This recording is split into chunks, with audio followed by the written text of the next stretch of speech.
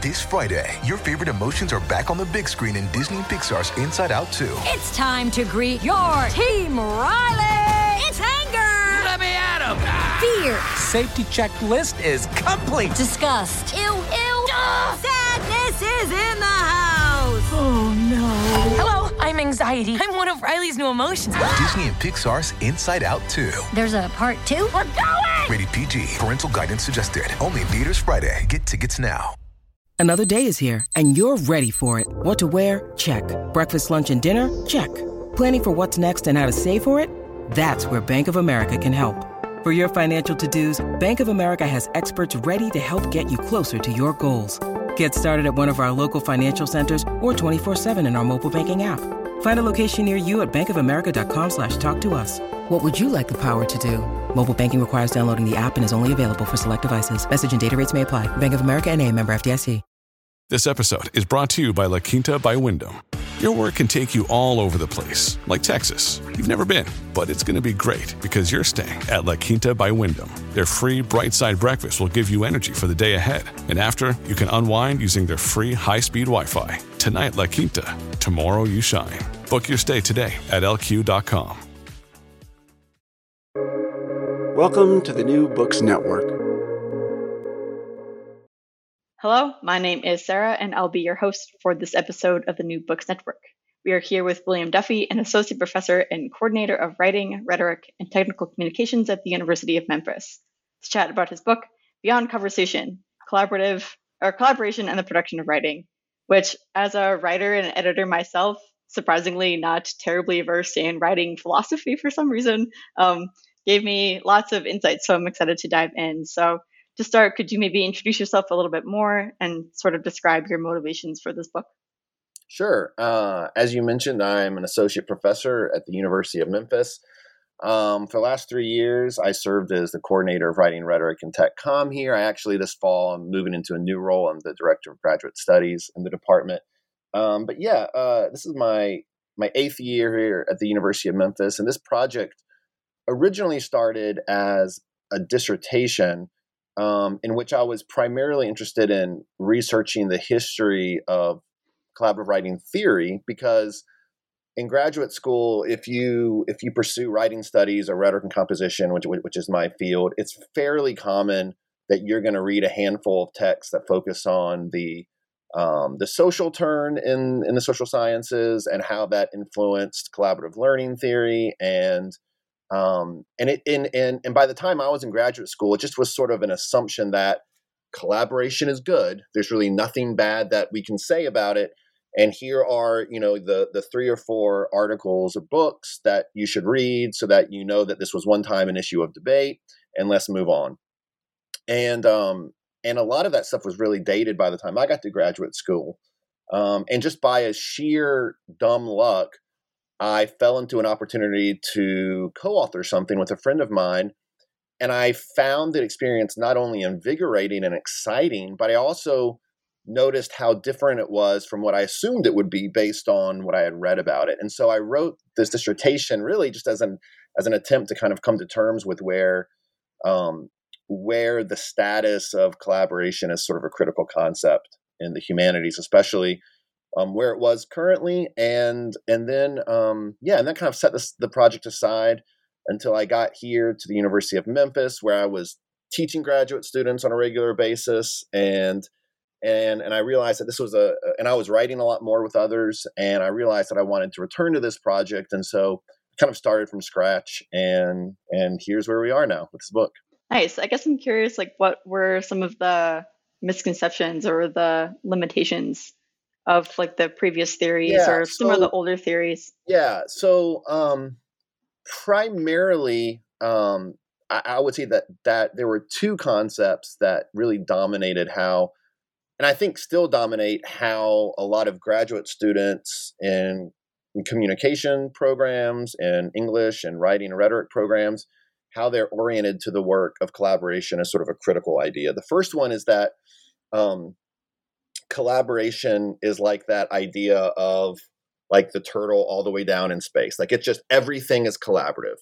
And so the first chapter of my book the title is Ask a Question, is all writing collaborative, because that's what we were taught originally. And that's what a lot of that sort of early theory in the late 80s and 90s kind of propagated, is this idea that because of the social turn, this idea of discourse communities and whatnot, all writing is social through and through. And then somehow we went from all writing is social to all writing is thus collaborative, which, I mean, it's a pithy claim. But in practice, I really didn't know what difference that claim made, because on the one hand, if all writing is collaborative, then why do we even collaborate in the first place? Why do we even aspire to teach students to co-author if it makes no qualitative difference whatsoever to how we understand what the product of that writing is and where it comes from? The other reason is that I think it kind of occludes actual collaborative writers. If you say all writing is collaborative, then what makes people who actually write collaboratively, what makes their work special or different? So that's the first idea that I was questioning. The second idea really sort of stemmed from where a lot of that debate in the 80s and 90s focused when scholars were talking about collaborative learning. And that is sort of the role of conflict and consensus.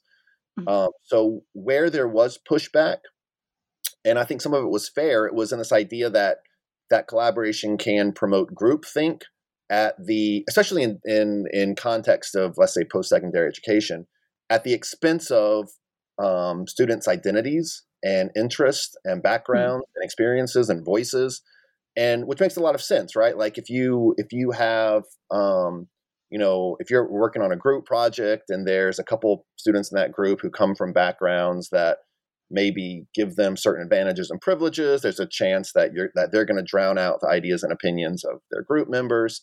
I mean, that idea is why I think so much of us kind of grew up hating group work, especially in college. It's where that idea of I hate group work because I'm the one that does all the work, whatever. I think that's where it comes from. But one of the ideas I was kind of pushing back against is that the primary questions that were leveraged at the idea of collaboration, especially by writing studies theorists, focused on this idea of how do we balance the need for consensus alongside the function of conflict. And so I just, I realized that again, certainly some of those questions are important, but at the end of the day, that doesn't really help us understand what collaborative writing entails, especially what that rhetorical labor looks like. Nor does it really underscore the advantages that it offers to writers, especially developing writers. I mean, I get at this, especially if anyone who picks up my book, all of this kind of grows out of and returns to the task of teaching writing, and why and what sort of we aspire to do as teachers of writing. Yeah, I definitely, or the thing I think that was early on in one of the chapters, you're oh, if you don't teach collaboration well, then students are probably going to hate it. Yes, absolutely. So it makes me wonder sort of how there's so many things that are going to this, even just 6 minutes into this, it's a lot of things going on between the point of collaboration, collaboration versus community, collaboration versus communication, sort of teasing apart these differences. But then also on top of that, you have not only the collaborators, but the thing itself, and sort of the writing and the objects of discourse sort of having agency within that, but then also somehow turning all of that into a product or something that comes out of that. What I guess for the one, there's just a lot there. I just want to acknowledge that. So it's impressive to just put this into this text, but it also makes you wonder sort of what processes or what maybe products should be focused on instead, or what processes would maybe help students learn how to use this process better to engage and have those combative ideas and overcome them. Yeah. So I think this is a good point when I should say, since you've read the book, this, but it's worth saying to anyone who's interested in it, is that this is very much a book filled with ideas and not necessarily a book filled with practices. It's a book that, my primary audience I think the primary audience I imagine for the book are graduate students, are faculty who are interested in co-authorship and collaboration, but have a lot of questions or experience, or don't have a lot of experiences with it. But also it's for experienced co-authors who have never really been invited or even thought about kind of owning and claiming the processes and all the sort of like the rhetorical ecologies that produce their work. I think, you know, and I talk about this in the introduction to the book, but one of the problems with talking about co-authorship in higher education is that very often it's limited to whatever our disciplines have established in terms of what quote unquote kind of counts, right? And so it's much easier to talk about individual writing as a complex activity than it is collaborative writing, because at the end of the day, right, it's all about whose name goes first, what's your number, how do we account for who did what? In some departments, right, like you're told outright, you know, that collaborative work isn't going to be as valued as much. And so that's why this book is a book of ideas, because really I want to provide a lot of material that co-authors can use to defend and promote their work and what makes it unique. But I will say, when it comes to practices, so last night actually was my first time teaching a face-to-face class since fall 2019. And it's a graduate seminar called Academic Genres and Scholarly Publication. And it's essentially a course, I like to kind of humorously say it's like the first year writing class for grad students, except we have first semester master students and as well as students who are wrapping up their coursework and PhD programs. And so I've designed this class as a community of writers. And yesterday I kind of stressed the point that in this class, what really matters is the experience of writing and how we experiment with it. And as I was kind of explaining that to students, to grad students, to these adults in the classroom, I realized that that's really become my guiding philosophy for every class I teach, whether it's a first year writing class, whether it's a technical editing class for undergraduates, or again, like, this grad level publishing class. And so this book really kind of focuses on the importance of leaning into the experience of collaborative writing as such, and trying to garner as much as that as possible. And, I'm very much that instructor who, will give an assignment or a prompt. And when a student raises their hand to say, like, how long should it be? I'm that annoying instructor who says, well, I don't care. Like, I don't know, like, as long as you should be, right? I'm very allergic to anything that reeks of arbitrary standards or guidelines. I hate with a passion busy work. And I also hate with a passion which is why, and you get it, like, even you get it when you send stuff out for peer review. Sometimes people are writing back with really sort of like arbitrary comments that are, that don't make any sense to point out at this stage in the process. So I think that, like, I think that I'm able to articulate this philosophy of teaching in part because I wrote this book, because when I was writing this book, I was struggling with the so what, right? Like here I am, critiquing social constructionist epistemology, and I'm critiquing a lot of the sort of dominant theories of collaboration to emerge out of that epistemology. And I'm talking about the importance of this thing called post-qualitative inquiry that's grown in social sciences. And I'm thinking, like, yeah, but people are going to want to read this book, or some of the people are going to want to read this book and actually have a roadmap or guidelines or suggestions for how to co-author better, or how to experiment with collaboration in more kind of creative and rhetorically inventive ways. And so, I mean, I do talk about some particular practices, but I really do sort of stress that, I mean, like all writing, like no one process is going to work every time. And I think I say this early in the book, collaborative writers, just like individual writers, have to invent a way to write together each time they sit down to compose, every single time. Because the thing is, our context, the constraints and resistances that we're up against are always changing. And so, just because I am a successful collaborative writer with my friend John doesn't mean that I can just easily step into another co-authoring ecology with two people I don't know that well and just sort of, jump into it. Everything that I've learned about collaboration with John might not be worth a damn in that context. And so I think that if anything, I'm really stressing and trying to invite people to experiment with the messiness and not view that messiness as a constraint, but sort of lean into it.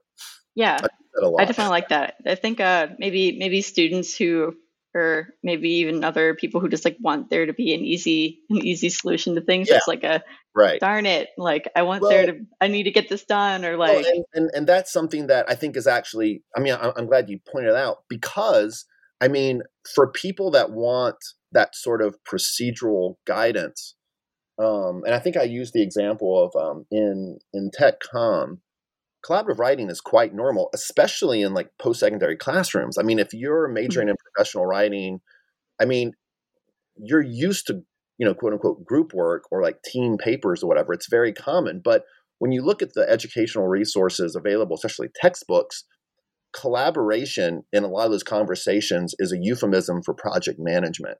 And so, when you're reading this idea of if you're reading a chapter in a textbook on, and the chapter is called collaborative writing, what it's really about is the importance of making a schedule and deciding on procedures for staying in touch and deciding who's going to be in charge of what. And all of that stuff is certainly important, but that doesn't actually tell us how to write with other people. And I think there's a reason why, because at the end of the day, if we're being honest, we can't teach people how to write with others any more than we can teach someone to write by themselves. Stephen King famously said that, you become a writer by just reading a lot and writing a lot. And that sort of is what I tell my students. I can tell you what works for me, but at the end of the day, the only thing that's going to make you a better writer is just to start doing it and do it a lot. And it's the same thing if you're experimenting with collaboration. I can't tell you a method that's going to work, but I can give you the space to experiment and to take risk and to sort of pursue those little nuggets of text and ideas that are the product of, more than one mind coming together. And anyway, I'm glad you pointed that out because I think that's really important, that even though there are resources available that, supposedly teach students how to collaborate, what they're really just teaching is project management. Mm-hmm. Yeah. And too, maybe some of that project management or sort of the collaborative planning stages can sort of maybe too proceduralize the process, and you can just sort of get lost in the calendar invites rather than actually doing the writing. Something I feel I also took away, maybe in terms of two advices that you give, is one is slowing down the writing process and making, but in so doing, you're making it more observable, you're watching the practice. And then sort of alongside that, you say to be able to trace it or sort of document alongside, or even within the writing itself, how things have changed or what works and what doesn't. Yeah. That's you're speaking to sort of, I try to do early in the book is kind of point out that why a lot of people are resistant to collaborative writing are the exact reasons or sort of speak to what are its most important resources. One of them being that collaborative writing it slows down the writing process, right? And in that slowdown, it makes our writing more observable.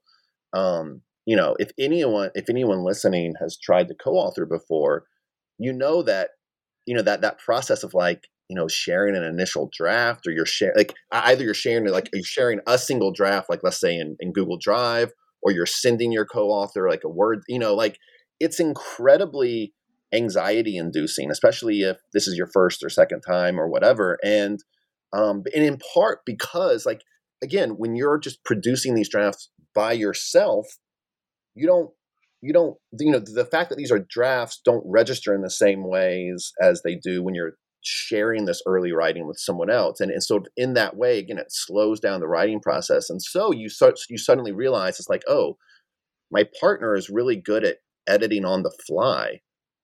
I can't do that. Does that make me like, am I like dragging this collaboration down? I mean, again, like it's in that slowdown where we start to sort of doubt ourselves and get frustrated with the process. But yeah, and so one of the remedies to that, I think, is what I call I think it's the practice. I gave it a name because you have to name things. I called it parallel composition, but it's this practice that I started with my friend John, and I've kind of been, when I work with grad students who are co-authoring or something, I always sort of recommend you do this. But it's based on this idea from Latour's actor network theory called sort of writing down risky accounts. When essentially I just encourage co-authors to create a shared document where you literally just, whenever, the spirit moves you, so to speak, you go in there and you just make some notations of what you're thinking about, what you're feeling, what this writing session was just like, what questions you have. And sort of what makes this parallel composition risky is that one, you're undertaking this as you're writing the other thing. So it's not a process narrative that you compose afterwards. It's not something for anyone else either. This is not, you're not going to go on and publish this risky account. And the third thing is that it has no purpose or preconceived end. You don't know if anything you're noting is going to be useful. But one of the things that Latour says when he explains the value of risky accounts is that the moment you write something down, it gains materiality. It becomes an object that you can then go and engage with as an object, which sort of in the language of this book means that once something is sort of objectified in that way, it can start resisting our own intentions.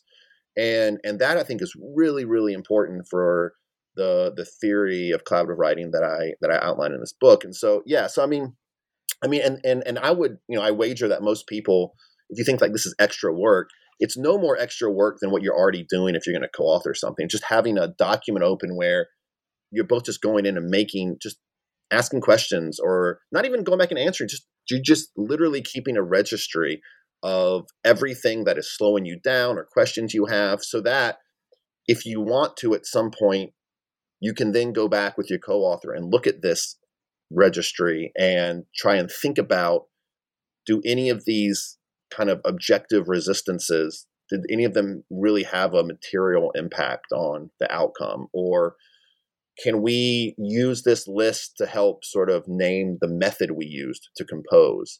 Or can we use this list of objections to kind of help explain or justify to, let's say, a tenure and promotion committee why, no, I'm not going to highlight the parts that I wrote, right? Like that kind of thing. Mm-hmm.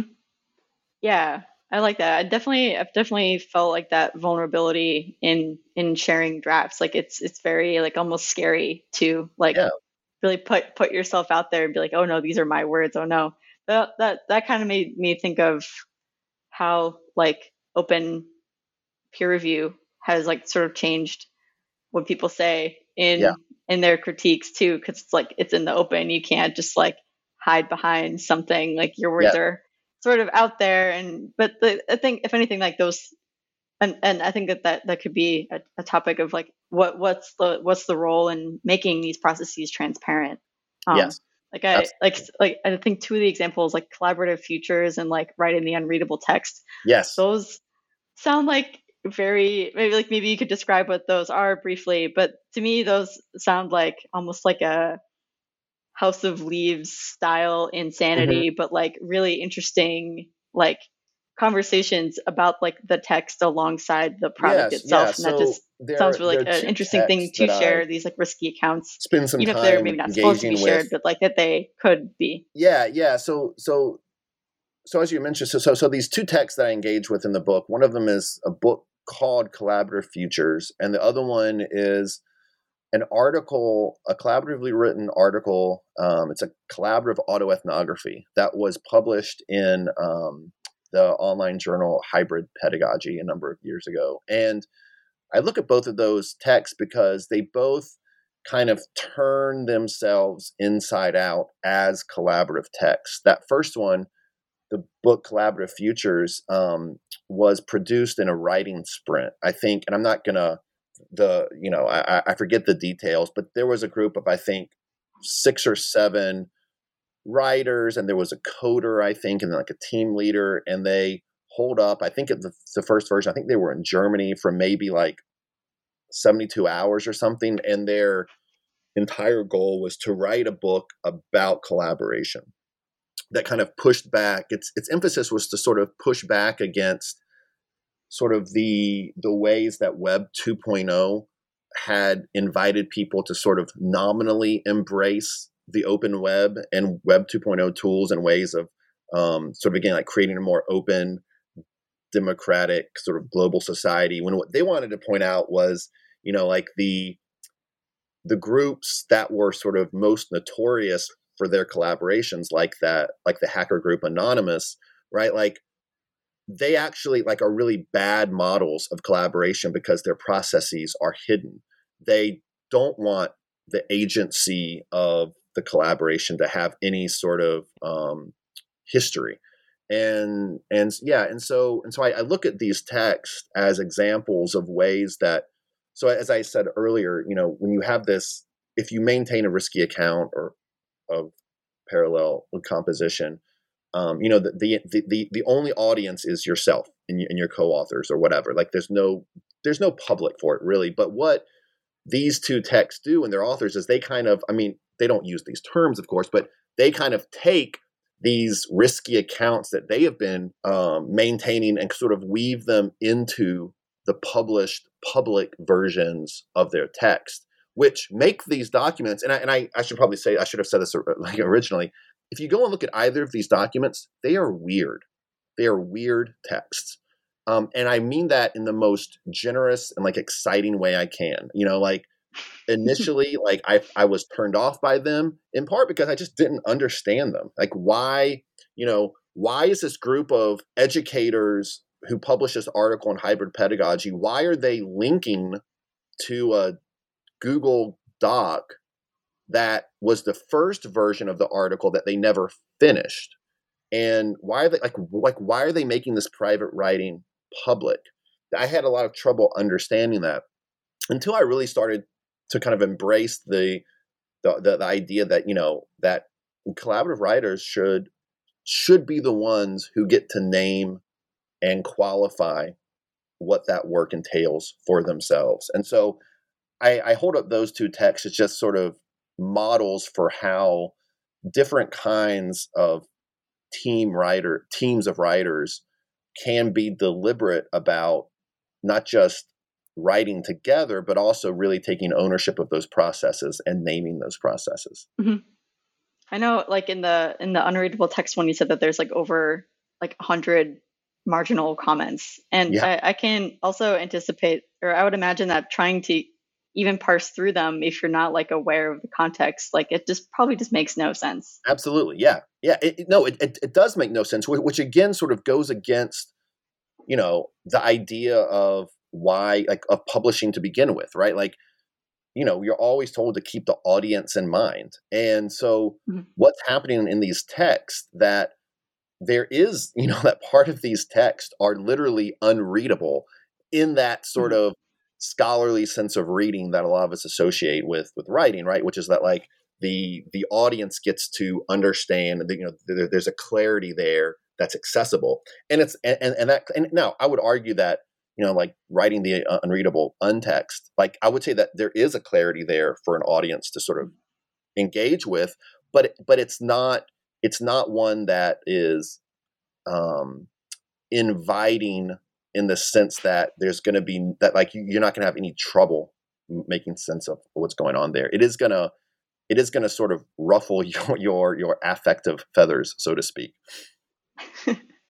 This episode is brought to you by Shopify. Whether you're selling a little or a lot, Shopify helps you do your thing, however you cha-ching. From the launch your online shop stage, all the way to the we just hit 1 million orders stage. No matter what stage you're in, Shopify's there to help you grow. Sign up for a $1 per month trial period at shopify.com/special offer, all lowercase.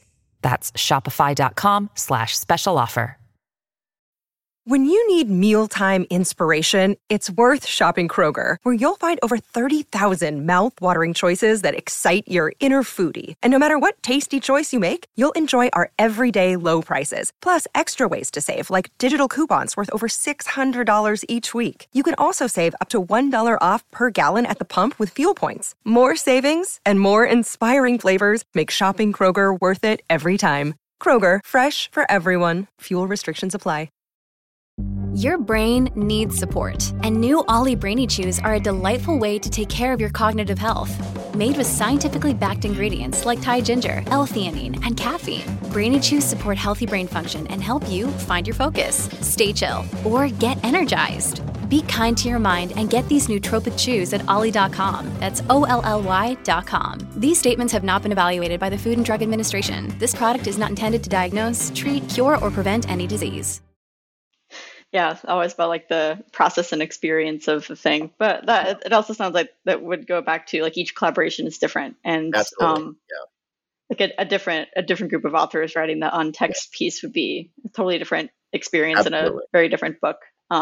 Absolutely. But sort of going back to the risky accounts thing, I liked what you said about like sort of turning that into, or like maybe it doesn't seem like apparent, like useful, like as you're doing it, like making these risky accounts, but then like you can turn it into something else. Like you said, like, oh, you could analyze it and be like, oh, this is why we should get funding, or like, this is why we should publish in this other way. That kind of makes me wonder if and how like at an institutional level, like what would be sort of like required to sort of change that like academic economy into, and like sort of have it buy into or value that like process-based collaboration instead of having everything be so like hierarchical or metricized. Yeah, I think so. I mean, it's a really good question. And if I had a clear answer and a plan, I would be out, knocking down doors right now with it to see these changes enacted. I think there are two things that matter. One is normalizing collaborative writing in ways that it just really isn't yet in higher education. And I mean that not only on the pedagogy side, the way that we teach, but also in the ways that we kind of conduct the business side of collaboration as academics. I think early in the book, I talk about how I use terms, but like right now, for example, I'm conflating co-authorship and collaborative writing.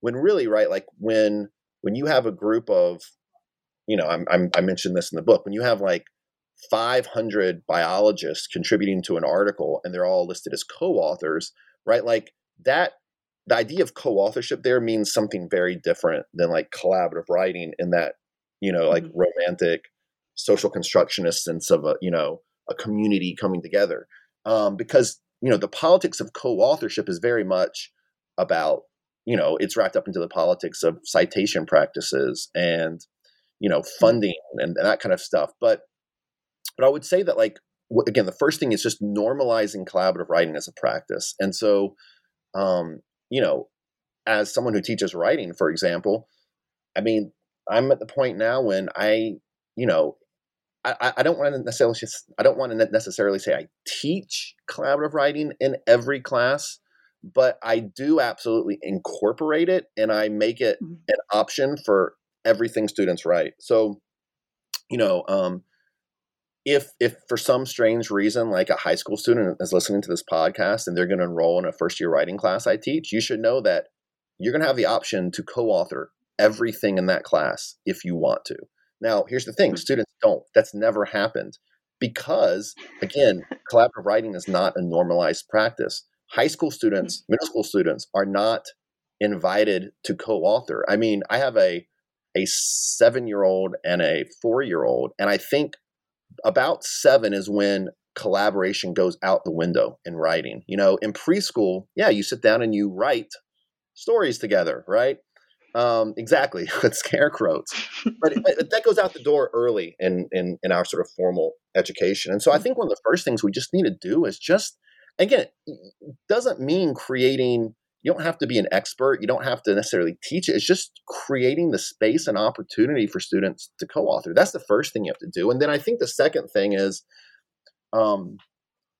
if you do embrace collaborative writing in your own work, you should strive to contribute to what in the book I call sort of minor literatures of collaboration, which is sort of taking, like, not necessarily taking those risky accounts, but sort of, if you have a co-author, for example, that you often write with, why not, spend a couple months producing to use this term, a weird text that really sort of explores your writing process and tries to tease out something useful or interesting for other people interested in co-authorship, because there are lots of venues where you can publish these things, right? And so, when I was going up for tenure and promotion in my department, and I should say in my own department, my colleagues have a very generous attitude towards collaboration, even though we're a very traditional English department in a lot of ways. But I mean, it was kind of hard, because so much of my work focused on collaborative writing theory, it was kind of impossible for anyone to question the value of co-authorship that I was doing, right? Because to do so would be going against the very arguments that I, have published about. And so I think, again, it just comes down to, if you do have the space to write about the work of your co-authorship with someone, there are avenues for making that public, even if it's not public in like a peer-reviewed sense, but just making that work public. Because I think one of the reasons why collaborative writing isn't normalized is for these reasons we talked about earlier, which is the only discussion of it as a kind of work is in terms of, process, or in terms of project management. We rarely get to see how the sausage is made, so to speak, with real collaborative writers. And so to make some of that work public, I think is how you sort of start to, if you're not changing the norms, you're at least trying to make those practices a little bit less mysterious. Yeah, I feel like I've been thinking about, I think it's Ivan Illich has the idea of shadow work. Yes. On how there's just so many things that you just don't see that go into whatever the final draft or the final book. But I do wonder, and maybe it's a little cynical, but I wonder if making those things public in any sense, be it a traditional publication or even a blog form, if those things could then just become commodified as well, and it's sort of wrapped into the academic economy of that counts as a publication, so that's another numbers game. Yeah, it is. I mean, it is. But again, I think this is where I am. This book owes a lot to new materialist ontology and philosophy, and I think that we can look to those traditions to sort of to see how some of those writers and scholars are kind of turning those philosophies into actual practices that trouble some of those norms. And so, for example, I have a colleague at the University of Memphis who teaches in the educational philosophy. She teaches in the School of Education. But, and actually, I mentioned this in one of the footnotes of a book. She is a post-qualitative theorist and has developed, she's developed a couple of methods for doing kind of interview work that kind of troubles a lot of the positivist associations that get circulated in qualitative inquiry. And in one of these pieces, she talks about the role of her animal companions as these sources of agency for her writing. In fact, in Rhetoric and Composition, there's a scholar who just recently published a book called Acknowledging Writing Partners. Her name is Laura Michichi. I hope I pronounced her last name correctly. But, it's a book about book acknowledgments, and how so often it's, things like pets or landscapes or pieces of furniture or cups of coffee, in a way sort of almost humorously get acknowledged. But when you see the ways that these things are proliferated in acknowledgments, you realize they actually have a material effect on the writing. But, to get back to this example,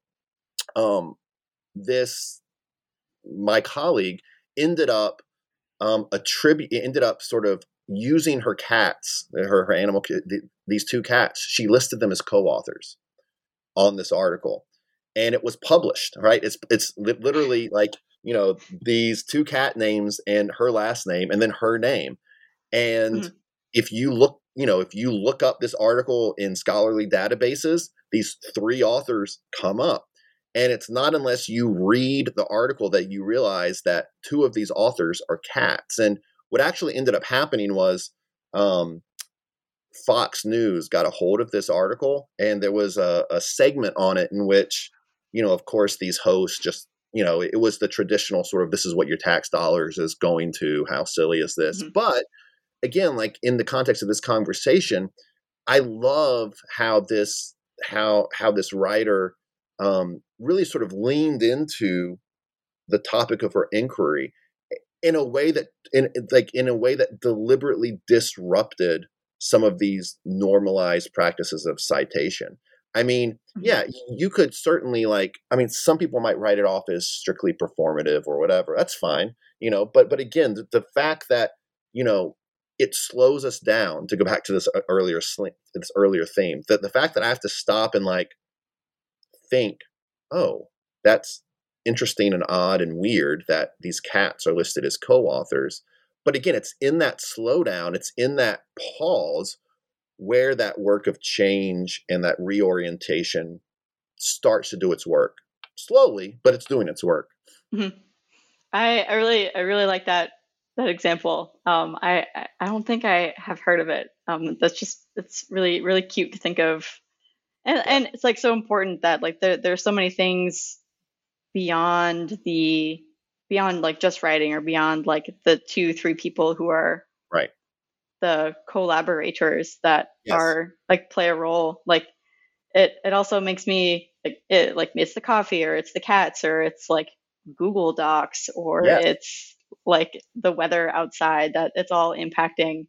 Yes. But I guess my little bait for Google Docs, it makes me sort of or I think you introduced the concept of triangulation, I think, where it's you have the authors, but also they end up interacting with the objects of discourse, and how these things sort of take on a thing of their own. And I also, that makes me wonder what you think sort of what those the autonomy, agency of those objects are, and then also just sort of how to create either a digital or a workspace, how that sort of influences that whole ecosystem and process. Yeah.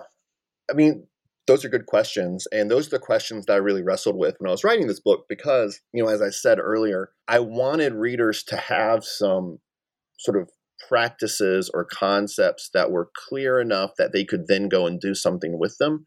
While at the same time, I wanted to underscore that all of our practices are arbitrary, until they're not, and vice versa. And so, when it comes to Google Docs, for example, that's just, to me, and to my friend John that I write with all the time, that's just an easy space for us to get our work done. But certainly it's not, I would never, I'm not someone who's going to go on Twitter and argue why this platform is better than this other one, or what have you.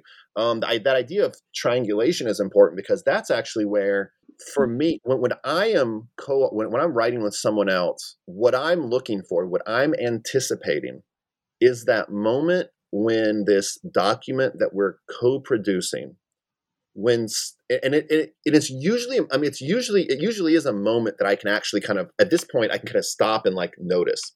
It's that moment when suddenly it's no longer my pieces and my writing partner's pieces. It's now this third kind of thing that it's this object that now exists unto itself, that the ideas and intentions that I had for it, now this shared object is kind of functionally saying, I don't want to be that anymore, right? And it's saying that in a way that for me, it's saying, well, I don't want to have to go back, start from scratch. I'm interested in where this text is going. And again, it's in that moment where I might be able to go and point to ideas or lines or paragraphs that were originally mine, but in that ecosystem of that Google Doc, combined with the pieces that my writing partner has contributed, combined with how we're now making sense of those, all of a sudden, this writing that might have at one point been mine, quote unquote, again, it's now this third space. It's now exists in this third space. It's this object that I don't control in the same ways. And for me, that's the most exciting moment in a collaborative writing project, because that's when I know that this thing that's growing, this is why I choose to co-author. It's to discover ideas I didn't know I had, which is even that's not even a good way of describing it, right? It's discovering ideas that I didn't know were possible, that were ideas I could think until they presented themselves to me. And to get to your question about the agency of these things, this is where I think, keeping a risky account is so important, because, at the end of the day, it's up to the collaborators to decide what the agency is of this document. I talk about an emerging text as this agentic object that has agency, right? But I don't want anyone to be confused here in the sense that I think that we could talk about it in sort of objective ways. Again, it's why I think somewhere else in the book I say that for co-authors who are unwilling to sort of own and account for their processes, there are tons of people outside of that collaboration who are more than happy to account for it, who are more than happy to say, oh, well, your name's first, so you're more important. That's how we're going to account for that work. Or, this is a grad student, and so obviously, since you're writing with a senior scholar, we're just going to assume the grad student was less important than the senior scholar, right? There are tons of people outside of a collaboration who are more than willing to own the processes that you experienced in composing a document. And so, when we talk about the agency of a text or keeping a risky account, essentially what I'm saying is that, just own it. Just why don't you take charge as co-authors and say, this is what I think. This is why I think this text is better than some of its parts. Here is why these processes shouldn't be atomized into their, singular points of origin. Which is not to say that there aren't collaborative texts that we can do that. I recently helped write a book chapter where I think there were 8 or 9 co-authors, and it was a process that was very linear. That I can point to the sections of text that I quote unquote wrote. That doesn't minimize any of my arguments, I think, about the value of co-authorship. Just because some texts can be composed in that sort of ad hoc, we're going to push these pieces together, right? Sure, of course, so some texts can, but again, typically the more conventional or procedure oriented the text itself, the easier it is to write that way, right? Which is why sort of if you're writing, let's say maybe a grant application, co-authoring a grant application for experienced scholars is not that difficult, because again, the process is so generic, and when you have a generic process, it's easier to manipulate those generic, points and levers, I would say. But again, when you're writing, when you go to a conference and you meet some person who's into the same thing, and you go and you have coffee afterwards and you start talking about your shared interest and, oh my gosh, we should write about this or whatever. Okay, well, all of us have those moments, but there's not a generic procedure available for taking those interests and combining them in ways that just are going to automatically result in a collaborative text. So, Yeah, I would definitely note that maybe grant writing, because it is inherently procedural, does not make it not arduous. No, that's right. Yes. Easy in one way. Yeah. It definitely arduous. It's also why I write so few. I apply for so few grants because the writing is so boring, I think, in a lot of ways. But yeah, it's definitely not creative or collaborative or experimental or I don't want to anger anyone who really loves grant writing. So there's an arch to it. But I liked what you said about like going sort of beyond owning. And I think you have a quote that's like, or I remember reading this, was like go beyond owning and instead like owning up to like your responsibilities and like what is like answerability to what it is. And I guess that maybe ties back. I feel like, or something that you said earlier about like, oh, if you think you're going to have like this good collaboration, like maybe the first thing that you do is like write that weird thing. Like you make that risky account when you make a new collaboration just to like iron everything out. Yep. Yeah. I think that's yeah, no, I do. And again, I say, I mean, and again, I think this is where I am interested in. I mean, I love talking to other people who co-author because I really am interested in that shadow work, in that in that minor labor, if you want to call it that.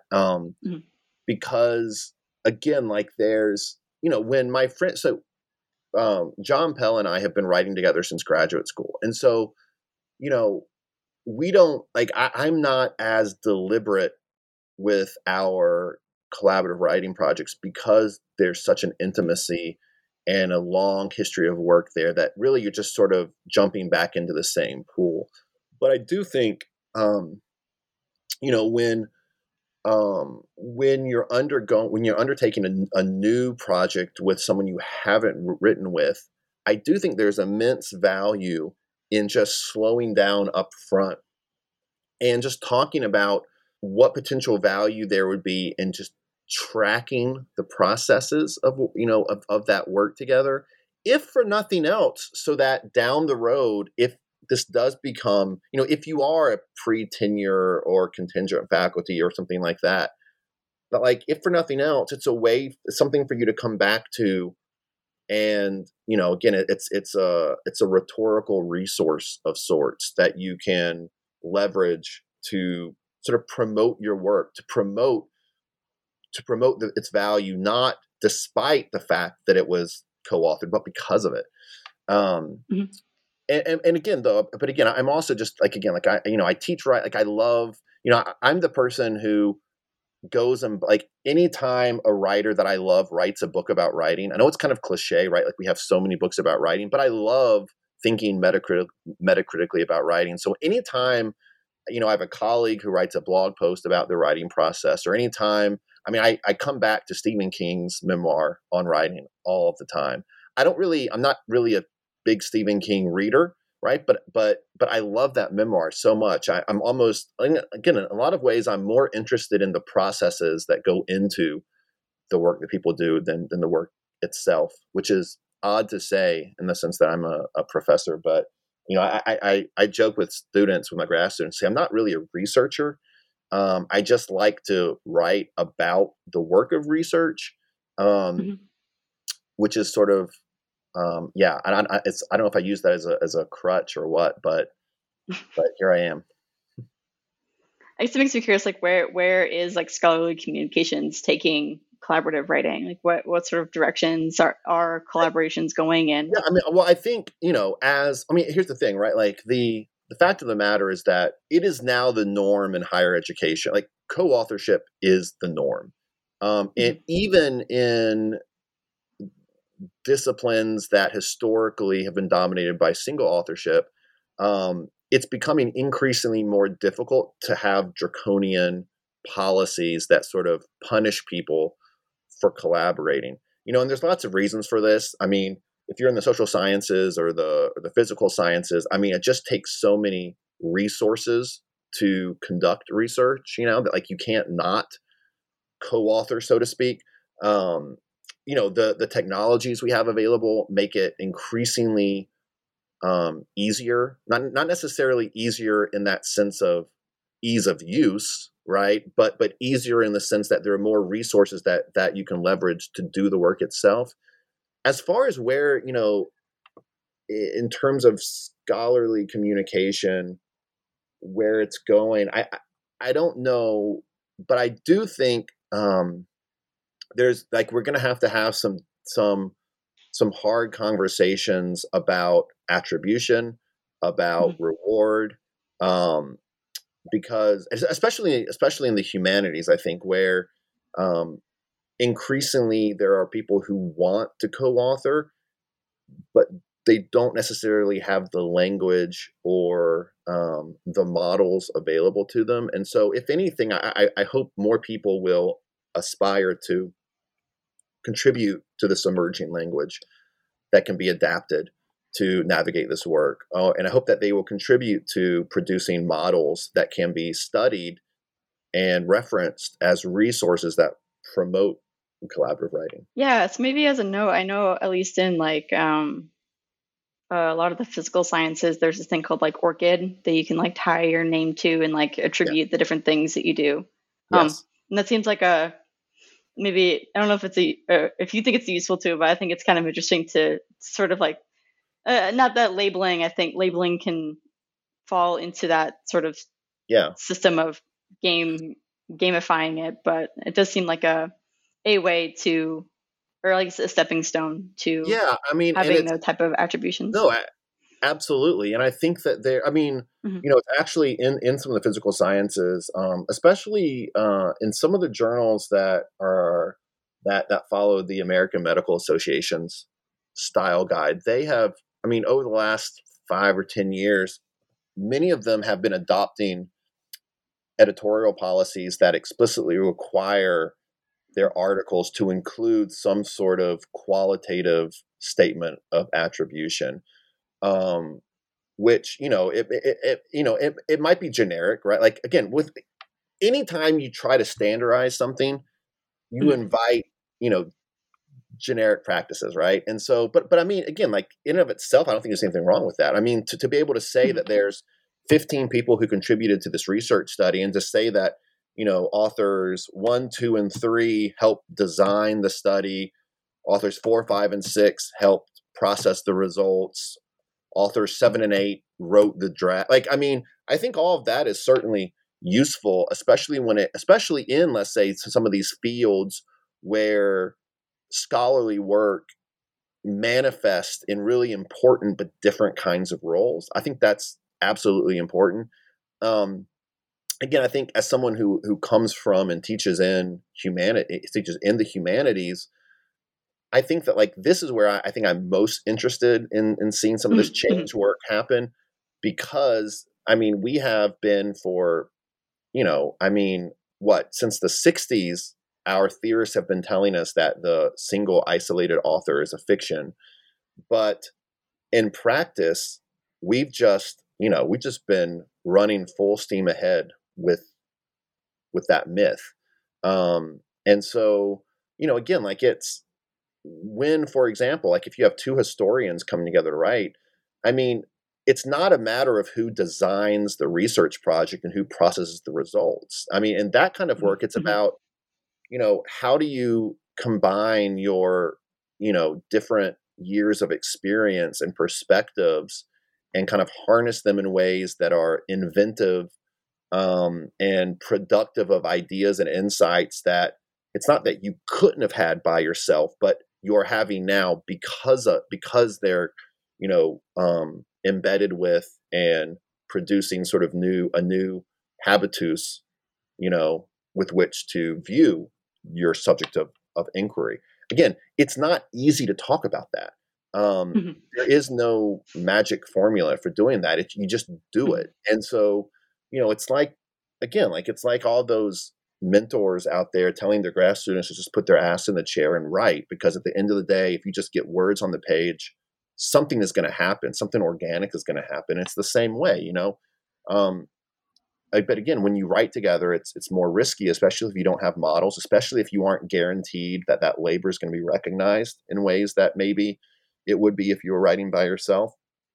So I guess that's where I find myself, and that's where that your earlier question about the future of collaboration in some of these discussions, I don't know, but I know this is where I would like to see it happen. I would like to see more sort of humanist and people who do sort of write less qualitative research. I would like to see them sort of stepping up and really exploring and promoting the work of collaborative writing. Yeah, I love that. I'd hope to see that. I hope to see that too. Mm-hmm. So maybe as a final question, what can readers expect from you next? Oh gosh. My friend John and I are in the early stages of what I think we are anticipating to be a book project about sort of the politics of civility in public debate. We're sort of interested in getting at those discussions through a new materialist lens. We're starting that, and then right now I just finished a project with another friend of mine, Jacob Babb, about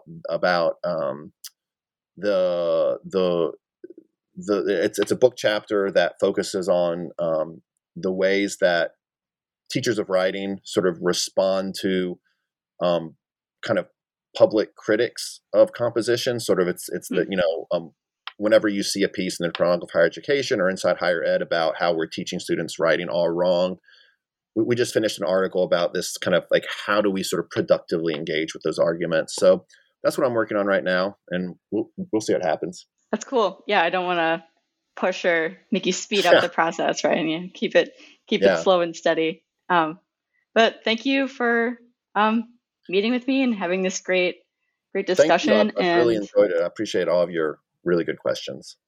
Yeah, thank you, and have a good semester as well. Thanks.